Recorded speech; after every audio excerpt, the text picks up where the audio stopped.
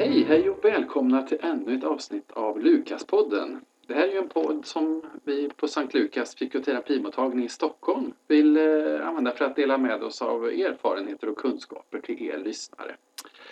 Och om ni har lyssnat tidigare så har ju de avsnitten handlat om vår psykoterapimottagning och om parterapi.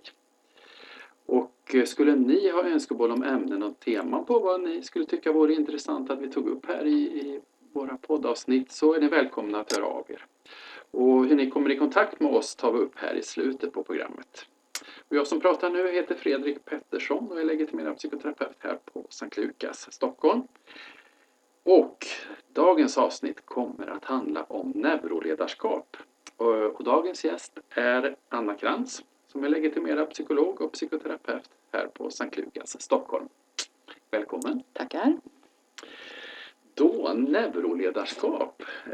För många lyssnare är det nog ett ganska så nytt begrepp. Så om du skulle beskriva vad det innebär och vad det handlar om. Det är ju en person som är viktig i sammanhanget som man behöver nämna, som heter David Rock. Och som har ju börjat som ledarskapscoach.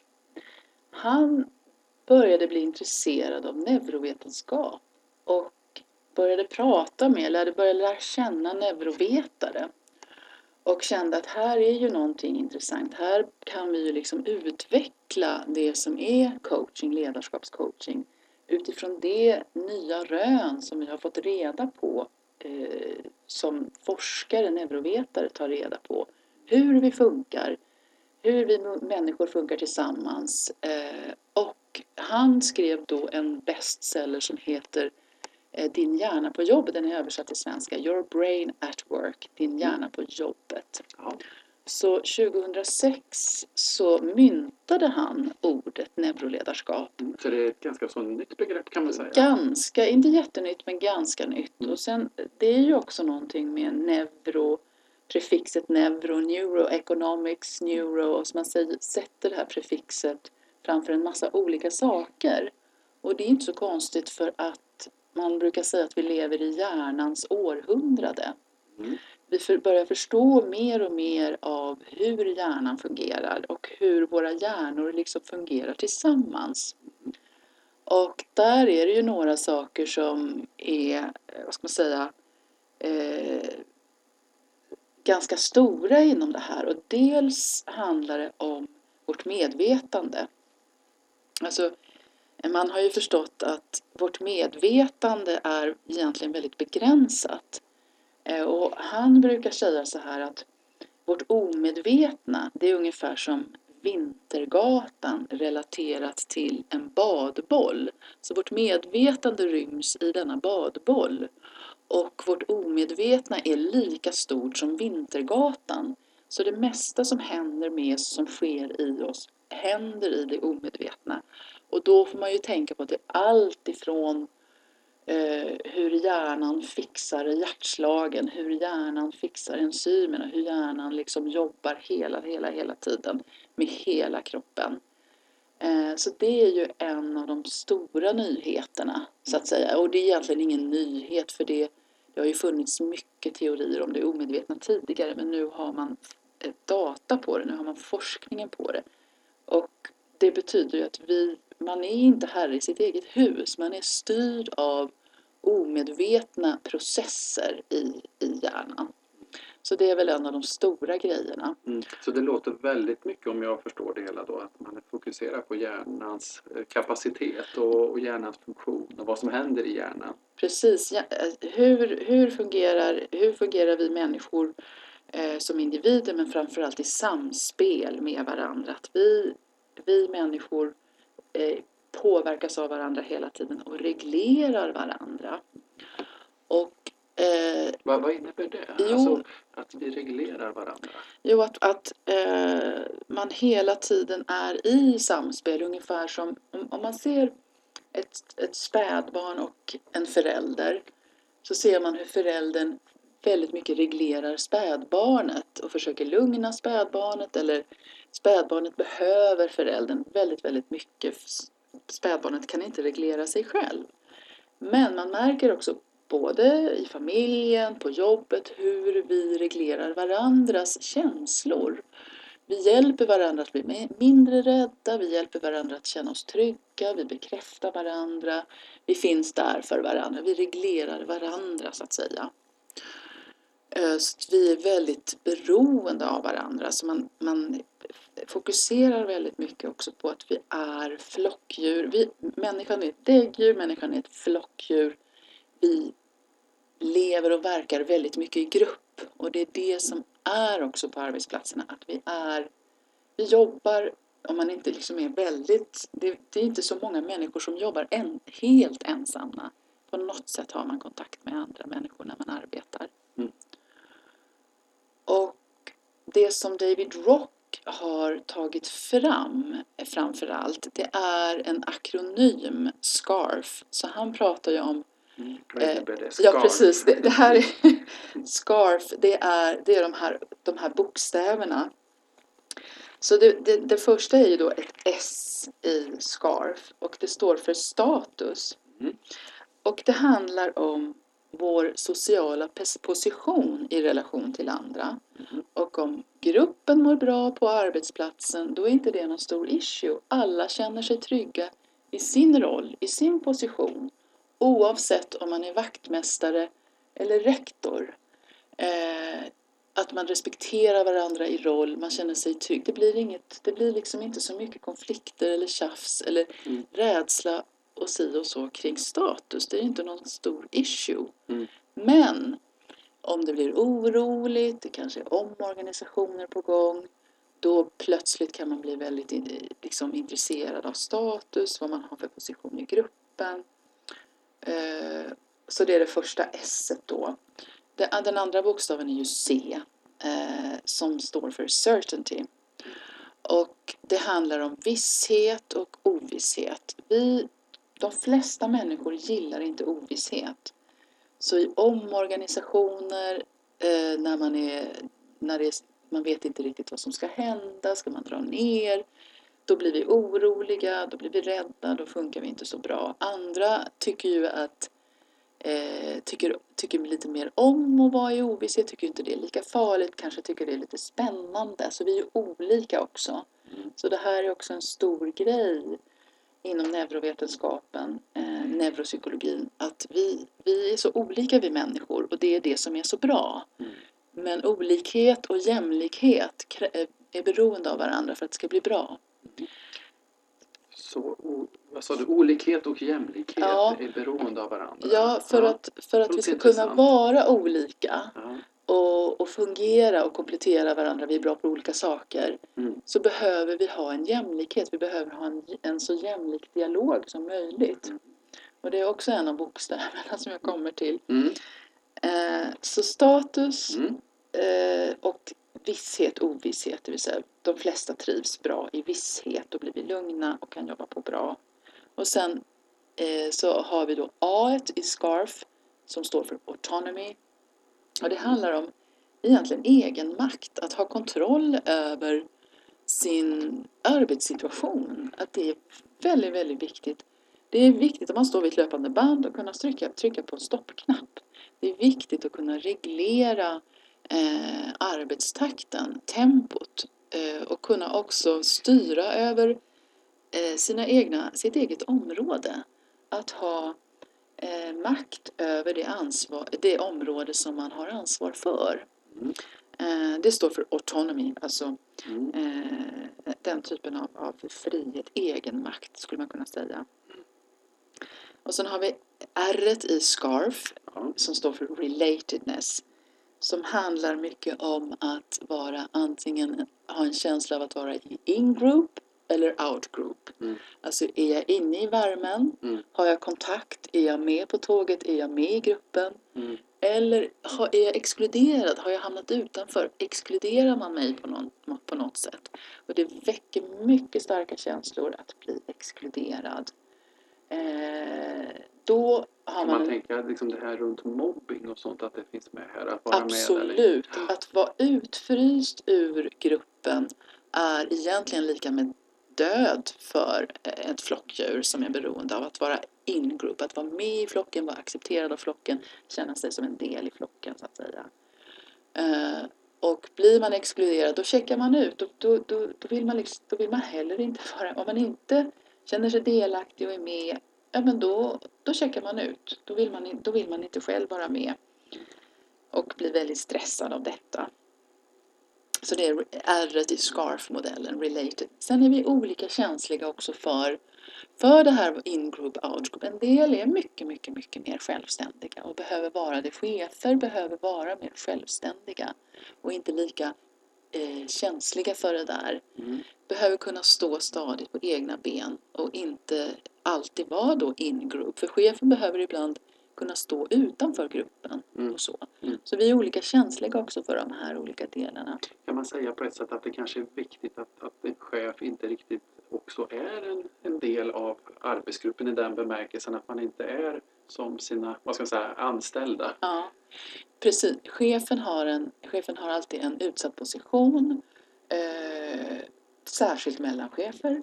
Mellanchefer ska ha ett ben i gruppen och ett ben utanför gruppen. För på högre plan så kan ju själva gruppen vara ledningsgruppen och då är man in-group och då kan det ju också bli så här en split mellan chefen är i in-group i ledningsgruppen och känner sig främmande för sin egen grupp och bondar mer med ledningsgruppen. Men mellanchefer behöver verkligen ha ett ben i arbetsgruppen och ett ben då i ledningsgruppen eller styrelsen beroende på hur organisationen ser ut. Så det har du helt rätt i. Det är en känslig position på det sättet. Och chefen behöver kunna vara just självständig också. Sen den sista bokstaven då, F, fairness. Ja, just det, i SCARF. Ja, det handlar om att vi blir rättvist behandlade. Att vi och andra blir rättvist behandlade, rimligt rättvist behandlade. Vi kan tolerera vissa grader av orättvisa, till exempel löneskillnader, för att vi förstår att den här personen har jobbat mycket längre, har kanske gått den här långa utbildningen, har ett ansvarsfullt arbete. Då kan vi tolerera löneskillnader. Men om jag och en kollega har precis samma utbildning, jobbar precis med samma saker, då blir vi liksom väldigt upprörda av att bli då orättvist behandlade i en sån. Om man inte kan se att det finns någon saklig grund för den här löneskillnaden till exempel. Så att det är den här SCARF-modellen. Och David Rock han säger så här att chefen och också arbetsgruppen behöver så gott det går, han säger remove the SCARF threats. Alltså försöka i största möjliga mån minska på det som man kallar för SCARF-hot. Det som kan hota då. SCARF-hot, det låter SCARF-hot. intressant. Ja, det låter intressant. Ja. Alltså, saker som till exempel att man låter folk sväva för mycket i ovisshet. Att det finns för mycket orättvisor. Att man exkluderar. Att man har kraftiga statusskillnader och så vidare och så vidare och så vidare. Det hotar gruppen. Det hotar sammanhållningen i gruppen. Och igår hade en kollega till mig, Mikael Kler, i den frukostseminarien föreläsning om mentalisering.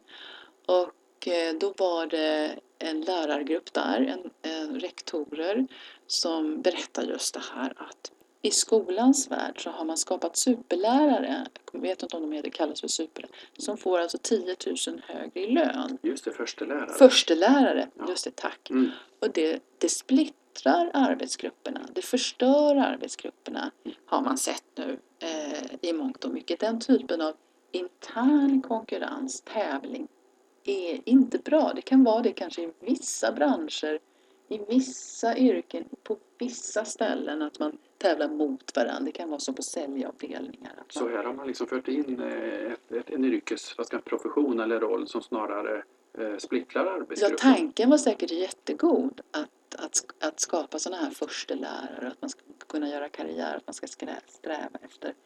Men på många håll och kanter då så fick vi höra igår att det här splittrar arbetsgrupperna. så det kan man nästan utifrån det exemplet prata om en extern faktor eller till och med externt hot som kommer in och splittrar en arbetsgrupp Ja, alltså utifrån den här modellen. ja, att man för in någonting som hade de allra bästa intentionerna men som får de här konsekvenserna för att man skapar en konkurrens och en upplevd orättvisa i de här arbetslagen. Så att det är ett konkret exempel på neuroledarskap. Där har man inte tänkt neuroledarskap när man har tänkt ut det på det här sättet. Så det du beskriver nu, jag tänker på vilket sätt skulle du säga att denna kunskap är viktig? Jag tror att ju längre forskningen går, ju mer vi förstår om hjärnan, ju mer vi förstår om hur det fungerar, hur känslor fungerar, hur instinkter drifter, så kan man undvika att liksom antingen skapa problem eller mildra problem som kan uppstå i arbetsgrupper.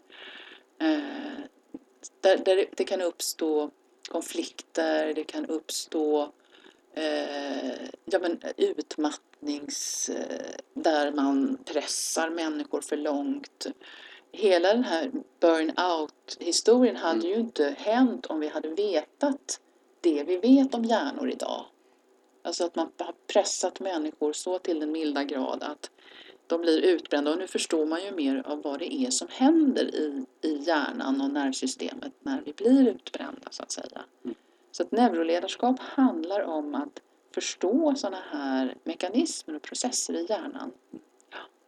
Hur mycket av det här av neuroledarskap, hur mycket finns med, skulle du säga, utifrån hur man pratar idag kring arbetsmiljö, hur folk har det på arbetet och så vidare? Alltså man pratar ju ändå om vissa fenomen som utbrändhet och stress och man forskar på hur ska vi få ner stressen och hur ska vi och där har man ju också försökt skärpa lagstiftningen så att folk inte far illa på jobbet, blir sjuka på jobbet. Och det handlar ju både om för hög arbetsbelastning men också kränkningar, trakasserier, konflikter som förvärras och som handlar om konflikter som man inte hanterar eller löser, som eskalerar, som kan resultera i trakasserier eller utfrysningar eller andra saker. Ännu värre saker. Så att visst finns det med här, men just neuroledarskap handlar ju verkligen om att i ännu högre utsträckning utbilda, tänker jag, chefer och ledare. Men också kanske skyddsombud, fackliga företrädare i det här området. Så. Om man då tänker på Sankt Lukas Stockholm, hur arbetar man med neuroledarskap där? Ja, alltså vi försöker ju föra ut den här kunskapen på ett seriöst sätt, för det finns ju en del det kan ju bli också mycket gissningar och hypoteser och kunskap som kanske inte riktigt har på fötterna eller forskning som inte riktigt är up to date och så vidare. Så att vi försöker ändå hålla oss uppdaterade på seriös forskning och det händer så mycket hela tiden. Man måste hela tiden ligga i framkant för att hänga med i forskningen, alltså neurovetenskapen, både kring hälsa och ohälsa, kring behandlingar, men också kring det här som handlar om ledarskap och arbetsgrupper. Eftersom vi jobbar, alltså på Sankt Lukas jobbar vi ju såklart både med psykoterapi, psykisk ohälsa, men också med grupputveckling, ledarskapsutveckling. Vi går in och hjälper till om det har uppstått då, eskalerat och börjat handla om trakasserier, kränkningar. Så då går vi in och utreder. Så på det sättet så använder vi den här kunskapen, just den forskningsbaserade kunskapen om hur vi funkar, våra hjärnor funkar, hur våra hjärnor funkar tillsammans liksom, och ledarskap, medarbetarskap. Så det är utbildning helt enkelt. Och sen kan man ju var och en när vi jobbar med chefshandledning, chefscoaching också föra in den här SCARF-modellen när vi träffar chefer, ledare i olika sammanhang. Skulle du säga utifrån den här SCARF-modellen och det här du beskriver nu, är det mestadels eller primärt inriktade på chefer och så? Eller skulle man kunna tänka sig att det kanske även är tänkbara, vad ska man säga, förhållningssätt eller kunskaper som man även kan använda av i individuella samtal med? Ja, alltså man kan alltid tänka på SCARF-modellen så fort man kommer in på det här med att man är i ett sammanhang, man är i en familj, man kanske går i skola. Att titta på de här olika delarna i SCARF-modellen för att förstå varför mår den här personen så dåligt. Så kanske man tittar lite grann på, men det här kanske är någon som har hamnat i någon sorts marginalisering, utanförskap.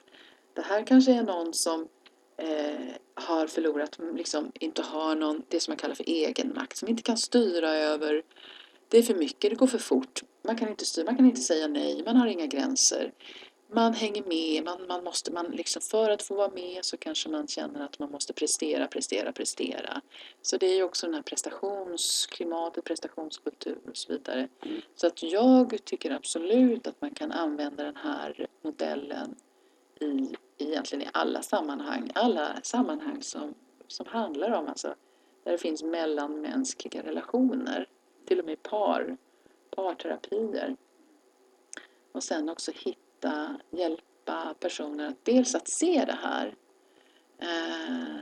Det blir tydligt och man får en förståelse för varför mår jag dåligt nu? Jo, för att jag känner mig inte värdefull.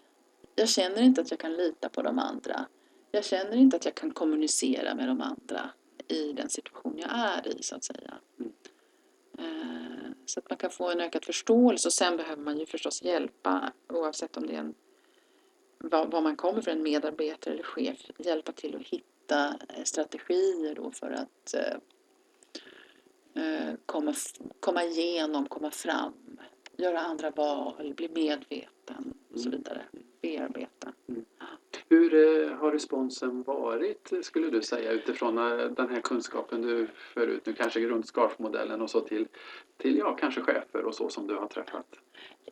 Det är ju fortfarande, alltså trots att David Rock lanserade det här begreppet 2006, då var det ju, han är från Australien, men han har emigrerat, han bor i USA, så det är alltid så det släpar efter sådana här nya begrepp. Och sen måste man ju också akta sig för att inte dra för stora växlar för olika neurovetenskapliga fynd. Och för att man behöver liksom kunna sortera i och veta. Man kan inte lita på alla färgglada bilder på hjärnor som man ser. Utan man behöver vara skeptisk också, tycker jag. Ja. En sund skepticism. En sund skepticism. Kritiskt tänkande. Nej, precis. Kritiskt tänkande, absolut. Du nämnde strategier. Ja. Skulle du vilja berätta lite mer, bara lite kort kanske, vad du tänker runt användbara strategier för att kanske synliggöra hur man arbetar med det? Ja, alltså en strategi är ju, jag brukar lära ut ett tänkande kring tankar och känslor. Alltså vårt omedvetna producerar hela tiden, vi gissar oss till vad ska hända härnäst. Så hjärnan är som en enda gissningsmaskin, och det går fort och det är på omedveten nivå, men vi gissar oss hela tiden fram till omedvetet vad som ska hända härnäst för att kunna ta nästa steg. Så det är en enorm apparat som är igång, och man kan faktiskt hjälpa personer att börja verkligen ifrågasätta sina egna känslor och sitt eget tänkande. Att de förstår att det här handlar om fantasier. det här är inte verkligheten. Det här är min egen psykiska verklighet som kanske är väldigt skev i hur jag tänker om mig själv, hur jag tänker om andra. Mina känslor som drar igång, helt kanske i onödan. Och jag brukar säga real but not true. Alltså man kan ha en känsla i kroppen som känns väldigt verklig, real, but not true. Men den är inte sann, den är inte på riktigt. Och hur är den inte sann? Jo, om du tänker dig att tänk dig att du har en spindelfobi. Och någon kommer med pekar på en pytteliten spindel. Och du blir jätterädd för att du är rädd för spindlar. Då är ju den känslan verklig. Rädslan är verklig, men den är inte sann. Så många gånger i sociala relationer, i sociala sammanhang så kan vi kanske känner skam eller bli rädda. Och det finns ingen anledning att skämmas. Det finns ingen anledning att vara rädd. Utan den känslan har vi skapat själva. Och då blir det hoppfulla i det här att om vi kan skapa, det är det vi gör, vi skapar känslor själva hela tiden. Så kan vi också hjälpa oss själva att ifrågasätta de här känslorna som kommer som ett brev på posten. Vi går väldigt mycket på autopilot. Så att det handlar om att få distans. Första steget är att bli varse, bli medveten, känslorna, tankarna och sen börja få liksom distans, inte köpa dem rakt av. Och sen börja successivt testa lite nya olika förhållningssätt. Det här går inte på en kafferast. Det här är ju, vi har ju lärt oss ett emotionellt språk sedan barnsben. Och jag vill bara förutom David Rock så vill jag nämna ett annat namn i sammanhanget som är viktigt. Och det är en psykolog, hon är forskare på emotioner. Hon heter Lisa Feldman Barrett. Lisa Feldman Barrett. Just det. Är hon också inom det här fältet? Hon är absolut. Hon är neurovetare. Hon har ett stort forskarlag. Hon har forskat bara 10-20 år på emotioner. Och har gjort väldigt intressanta fynd kring hur vi skapar känslor. Inte grundaffekter. Alltså där är vi ganska inprogrammerade i det här fight, flight, freeze responser. Sen kan de se lite olika ut, men det är mer, det kommer lite mer instinktivt. Antingen så hamnar man i fight eller freeze och det kan variera från person till person. Men här pratar vi om högre emotioner som är mer unikt mänskliga så att säga. Som kanske vissa däggdjur har, kanske högre stående elefanter, delfiner, en del apor och liknande. Men där är det precis, hon menar då att precis som vi lär oss ett språk, ett verbalt språk, att tala ett språk, så lär vi oss ett emotionellt språk så att säga. Vi lär oss ett emotionellt språk. Det låter ju intressant. Ja, det är väldigt... Vad kan det innebära? Jo, det är hur man blir speglad tidigt i sina emotioner. Och förhoppningsvis så får man lära sig hela spektrat och att man får lära sig att det uppstår olika saker i kroppen som man sen får försöka sätta ord på i massor med olika känslor som blir mer och mer förfinade. Från en känsla, man kan ha en känsla av bitterljuvhet eller så det finns ju i uppslagsboken, jag tror det finns i alla fall på engelska så här, 20 000 ord för olika känslor. 20 000. Eller något sånt. Nu kanske jag ljuger här. Det är så här. Men kan man säga då utifrån det du beskriver att hon, Lisa, anser att man lär sig in, alltså känslor lärs in på ett sätt? Just det, emotioner. Att det är någonting, hon säger så här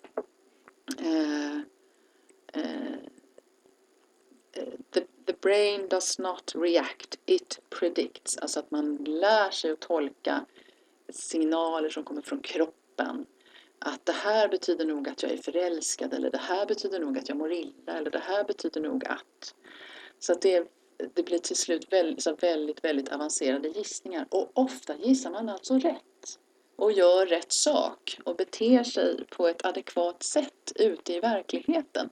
Men det kan också bli väldigt, väldigt felaktiga gissningar. Det som vi brukar kalla för projektioner. Som är att man gissar fel. Man är ute och cyklar helt enkelt. Så känslan på något sätt i kroppen är riktig, men man agerar fel på den. Ja, så man får en känsla i kroppen. Alltså, eller så här, man är i en situation som inte alls är hotfull. Men man uppfattar situationen som hotfull. Och så får man ett påslag. Hjärtat slår.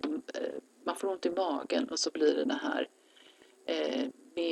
går ner i det, liksom ett mer primitivt register så att säga. Av att det kan bli en sån här stark, jag måste fly härifrån. Eller nu måste jag försvara mig eller attackera. Eller liksom att det kan gå ner på den typen av mer vad som kallas för primitiva basala affekter. Det kan gå ganska fort. Och man är helt ute och cyklar. Det fanns ingenting att vara rädd för i den situationen. Ja. Och det är det man gäller att vilja fram då, så att man ska få syn på det. Och då gäller det att förstå, när jag hamnar i den här situationen så går då drar det här systemet igång helt i onödan. Jag kan förstå att det drar igång för att det är ofta många fobier där man har varit med om en sån farosituation som var farlig på riktigt. Att man blev instängd på toaletten och kom inte ut och då blir det, varje gång man är instängd i något litet utrymme så blir det ett påslag. Så att säga. Men då är det real but not true. Real but not true. Ja. Intressant begrepp där. Ja. Men om man tänker lite på det här begreppet återigen då med neuroledarskap. Viss kritik har ju ändå framförts utifrån att en del säger att det är lite känd kunskap förklätt i nya begrepp. Hur skulle du se på det? Det finns ju förstås gammal kunskap som lever kvar å ena sidan. Jag kan ta ett exempel och det är att många tycker sig veta vad nu för tiden, vad är amygdala till exempel. Ja, då säger man, men det är ju där rädsla sitter eller ilska eller en kombination. Och så tror man att det är sant och så är det inte sant. För amygdala aktiveras också av att man blir förvånad eller nyfiken. Så att på något sätt gäller det att förstå, tror jag, att vi vet fortfarande så lite. Och att förhålla sig ödmjuk. Så om någon kommer och säger det här tror vi nu. Allt det jag har talat om hittills är liksom så här tror vi nu. Och medan jag sitter här och pratar så kanske det är någon som har gjort fler fynd, andra fynd som gör att det som jag pratar om kullkastas. Så det är hela tiden ett sånt område där det går så väldigt fort idag med forskningen. Så där är det viktigt att fråga, okej, vad är det för studie? Hur gammalt är datan här? Så att man liksom inte går på någonting som egentligen inte stämmer längre. Så. Att man använder sig av gamla studier eller gammal forskning eller forskare som vägrar ändra sin uppfattning trots mängd av ny data som har kommit som kullkastar gamla teorier, utdaterade teorier. Så det är viktigt. Så återigen ett visst mått av kritiskt tänkande. Sund skeptisk. Sen är det en hel del också det som man kallar för gammalt gott vin då i nya läglar. Och där är ju, alltså David Brock är ju lite skojig för att han säger ju så här då att people pay attention when we use hard science to explain soft skills. Alltså att människor blir lyhörda, uppmärksam, liksom lyssnar när vi använder hårddata för att förklara mjuka värden, mjuk kunskap. Då lyssnar vi plötsligt. För vi lever ju trots allt i en sorts scientistisk tidsålder.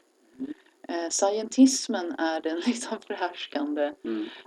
Och vad tänker du då när du menar det? Jo, att det finns ju väldigt mycket kunskap som bygger på gammal erfarenhet som har varit sann hela vägen och som man nu kan då bevisa också att den är sann. Så att jag brukar prata om gammalt bra gott vin i nya läglar. Att jo men visst, den här kunskapen har vi haft hela vägen.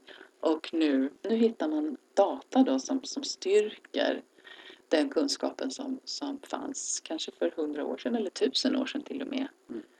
Så att många tycker att ja, men det här med neuroledarskap, ja men herregud, det är ju sunt förnuft. Och det är också en hel del sunt förnuft i neuroledarskap, måste jag också säga. Ja. Så det är en viktig del i det kan man Ja, på något sätt att få bekräftelse för sitt gamla sunda förnuft. Så. Ja. Som får vara det gamla goda vinet. Det gamla goda vinet. Men du, jag sitter och tänker här på en fråga. Vad skulle du säga skiljer neuroledarskap från andra trender inom ledarskapsteori? Ja, men det är ju det här att man ändå är man är intresserad av de nya fynden som görs inom neurovetenskapen. Att man kopplar ledarskapsdelarna till det. Att man tar till sig ny kunskap. Att man ifrågasätter. Att man är kritiskt tänkande. Att man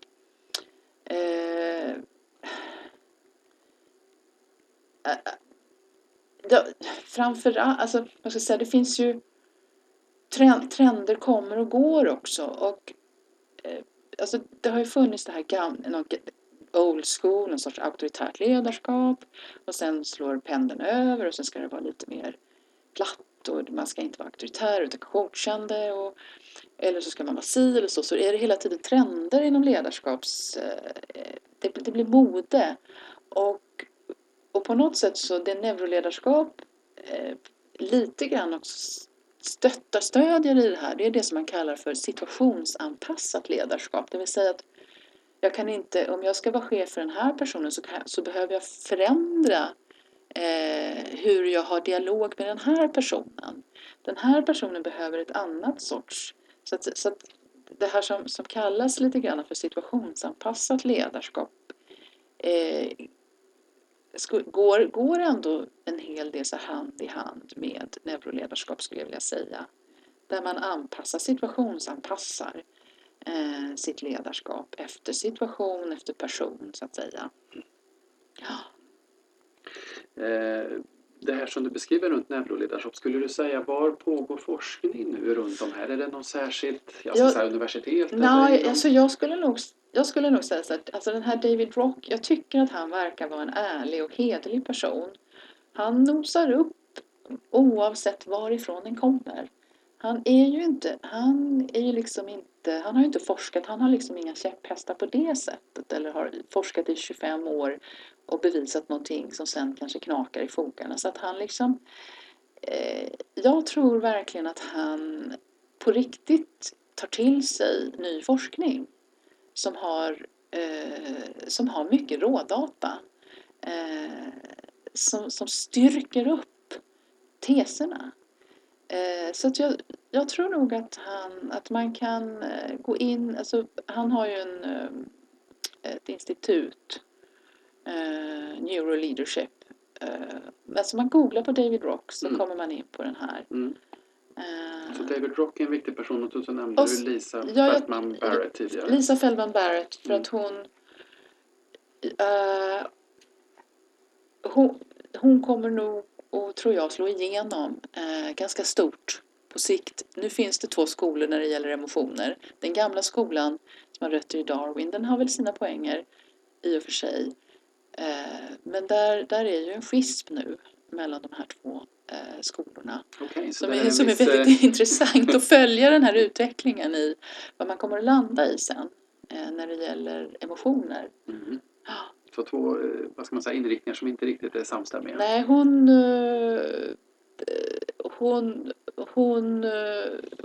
från början när hon började sin forskning så var hon en del i old school så att säga. Men sen upptäckte hon saker som gjorde att hon liksom började tvivla. Men det här stämmer ju inte riktigt. Och sen tog hennes forskning vid. Och nu har det blivit den här splitten mellan de här 2 olika Mm. skolorna då. Låter ju spännande på sitt sätt att kunna följa den Ja, just det. diskussionen och utvecklingen. Ja, för att känslor har sån hög betydelse. Alltså på våra arbetsplatser så är det viktigt att vi har ett gott arbetsklimat. Då är vi kreativa, vi hjälps åt, samarbetar och så vidare. Så här lite avrundningsvis, vad skulle du säga lite kort här på slutet är de viktigaste punkterna att ta med sig utifrån neuroledarskap? Att vara nyfiken, att kolla upp det här. Det finns en massa TED-talks som man kan gå in och titta på. Som också är textade så att säga på svenska. Men framförallt att vara nyfiken. Men också alltså, nyfiken, öppen men också skeptisk. Och se, ja men det kanske faktiskt finns någonting för mig här att hämta. Så, ja. Spännande. Ja. Väldigt spännande att ta del av. Ja. Mm. Yes. Ja, tack så mycket för din medverkan Ja, idag. tack så mycket. Det var mycket. väldigt spännande att ta del av det här med neuroledarskap. Och jag tror för många så är det nog ett förhållandevis ett nytt och okänt begrepp. Så jag tror din kunskap som du har fört fram här idag har varit otroligt givande. Ja, tack ska du ha. Mm. Tackar. Så ni som har lyssnat så får vi göra som så att vi avrundar med det här idag och tackar för att ni har lyssnat. Och som jag sa tidigare så välkomnar vi respons och idéer och synpunkter från er lyssnare. Så mejla gärna och så hör av er till oss. Och vår mejladress är stockholm@sanktlukas.se.